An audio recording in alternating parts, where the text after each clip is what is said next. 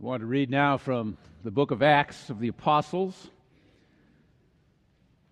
In the book of Acts, begins in the first chapter with the risen Christ saying to his disciples, "When the Holy Spirit comes upon you, you will be my witnesses in Jerusalem and Judea and Samaria and throughout the whole world."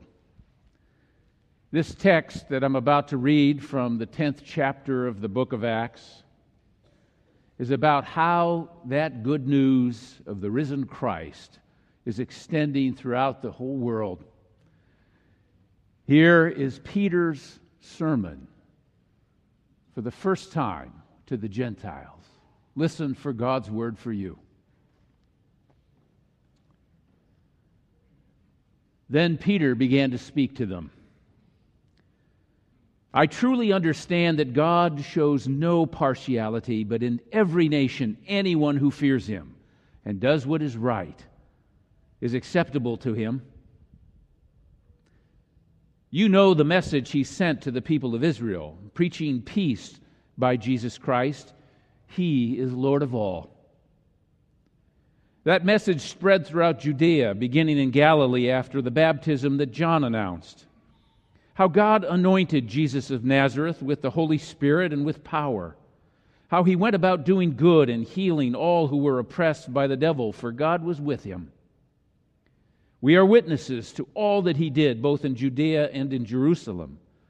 They put Him to death by hanging Him on a tree, but God raised Him on the third day and allowed Him to appear, not to all people, but to us who were chosen by God as witnesses, and who ate and drank with Him after He arose from the dead.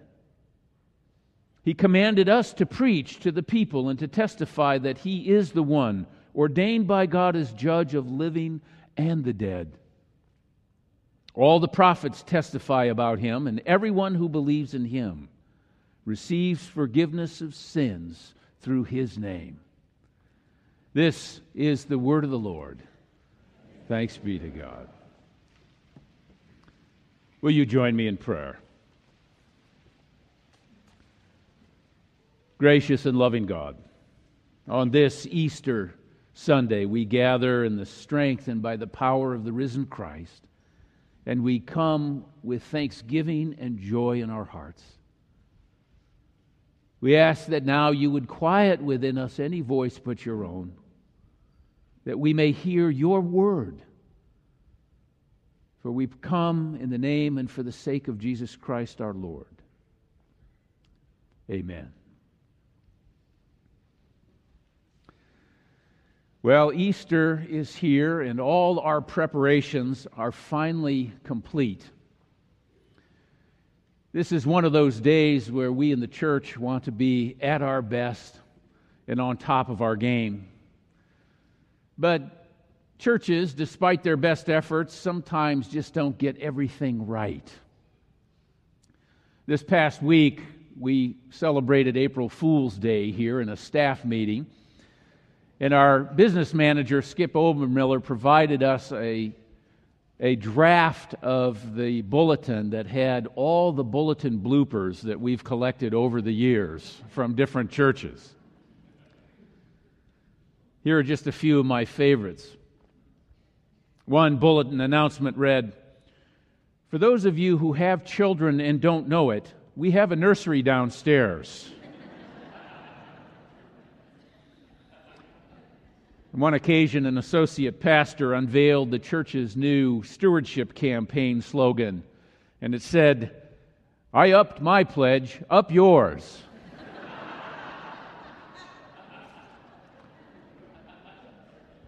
This one hits a little close to home.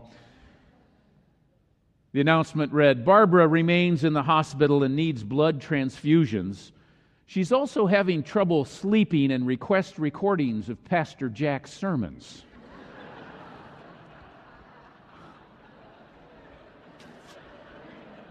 I'll be watching today, by the way. How about this one? "Ladies, don't forget the rummage sale. It's a chance to get rid of all those things not worth keeping around the house. Bring your husbands."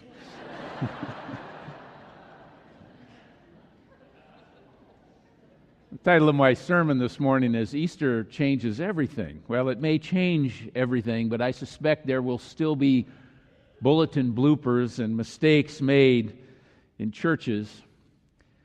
But here's the thing. We take Easter very seriously. We just don't take ourselves too seriously.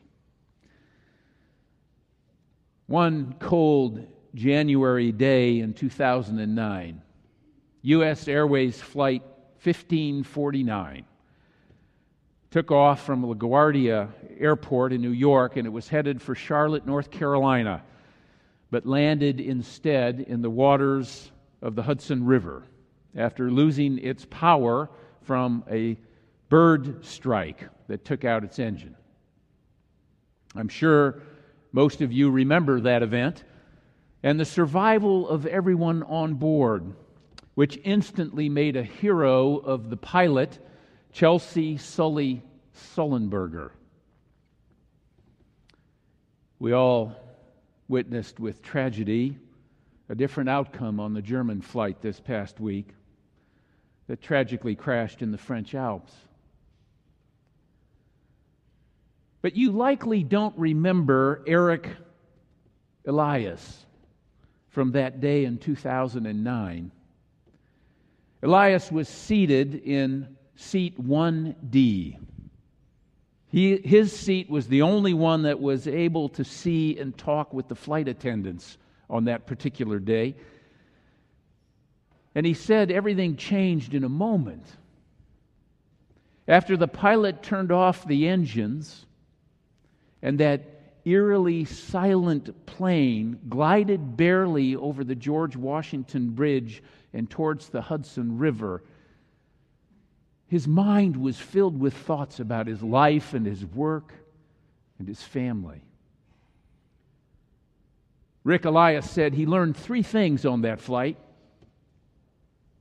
3 things as he was sure he was about to die.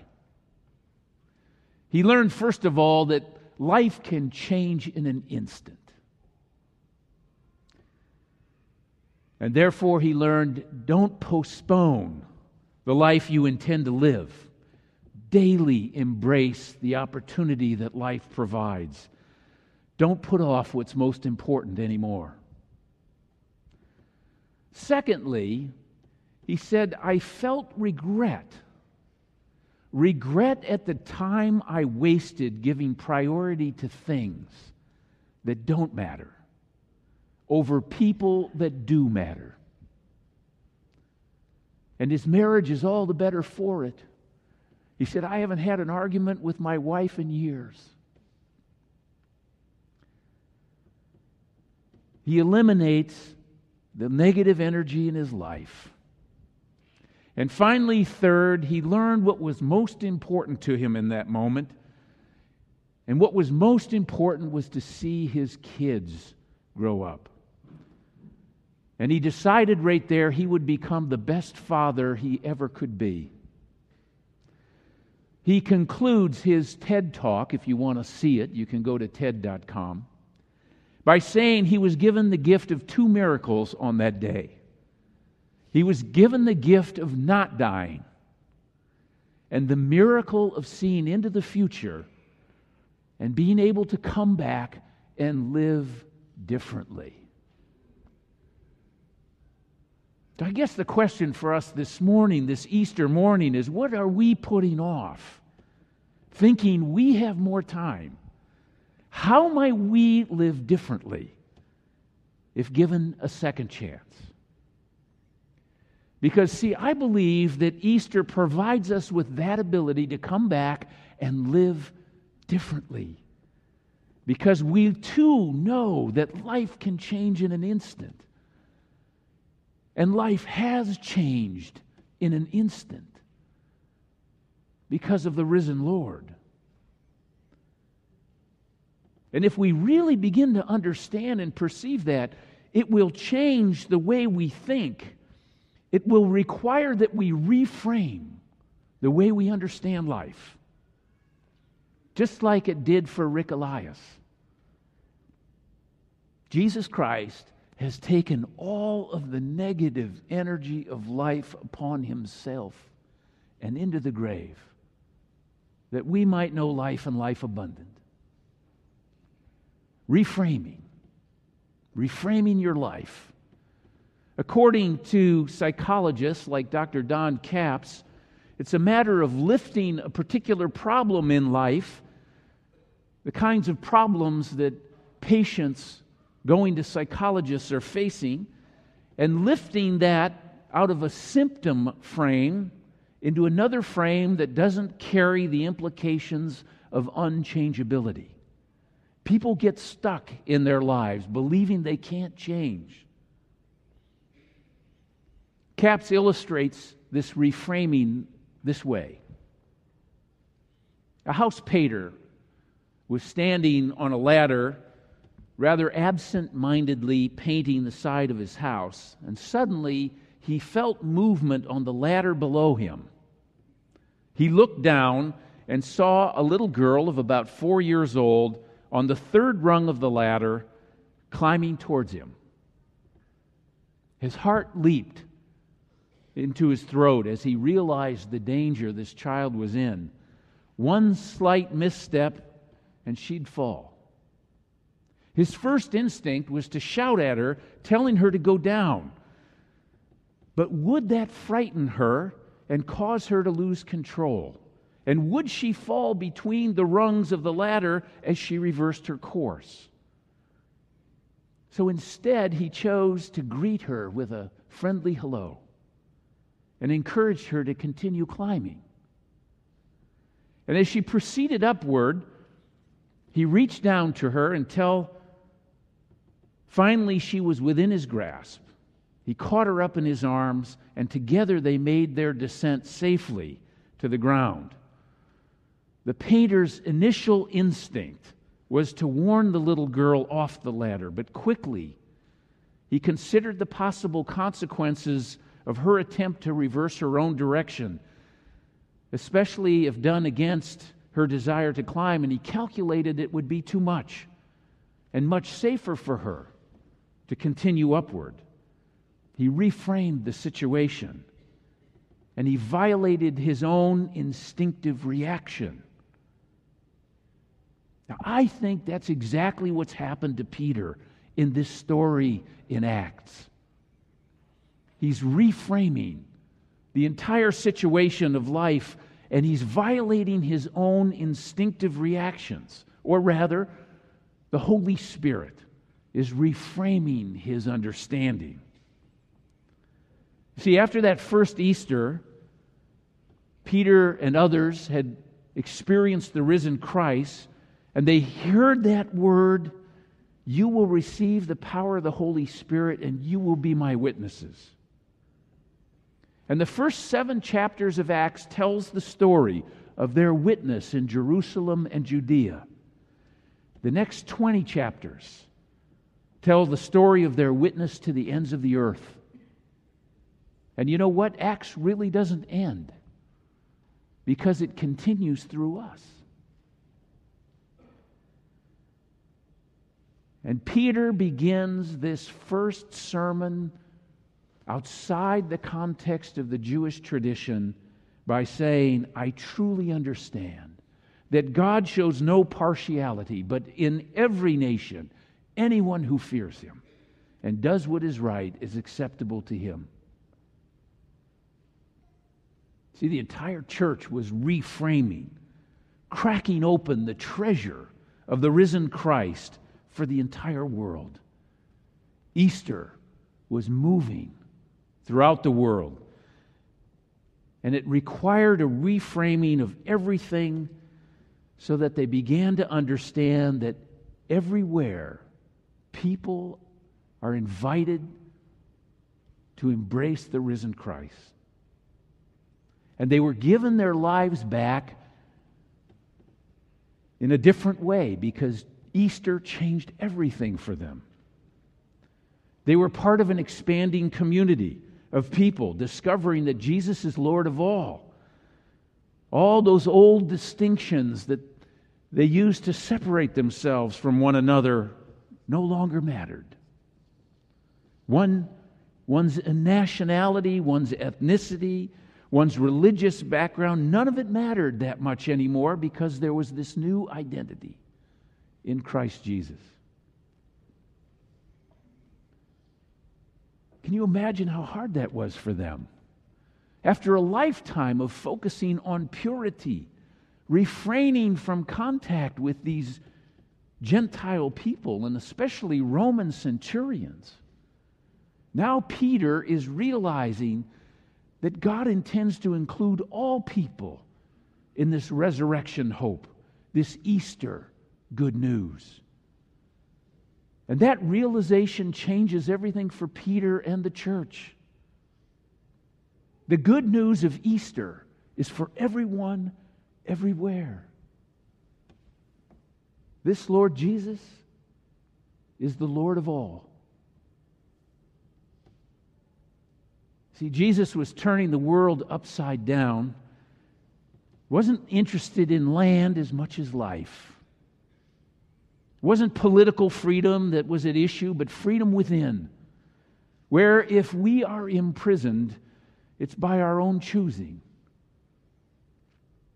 This wasn't another in a long succession of political efforts. It was a transformation to capture the hearts and the imaginations of those who would believe. It was an invitation to a whole new dimension of living. And for those who discovered this new dimension and who continue to discover it, what took place in those days has everything to do with how we live in these days. You see, the reign where Jesus is Lord of all, where those who follow Him live out their faith in their economic lives, in their political lives, in their civic and their relational lives. It goes beyond national interests. It transcends preconceived ideas. It's not the power of the sword. It's the power of God that matters most. Our very conception of power and strength and freedom are understood differently. We find life by losing life and by becoming vulnerable. We discover love by becoming loving ourselves. We see others as children of the same God. We're no longer finding ourselves somehow waiting for others to reach out to us. We reach out to them in love. We become part of the outreach of God's love in the world.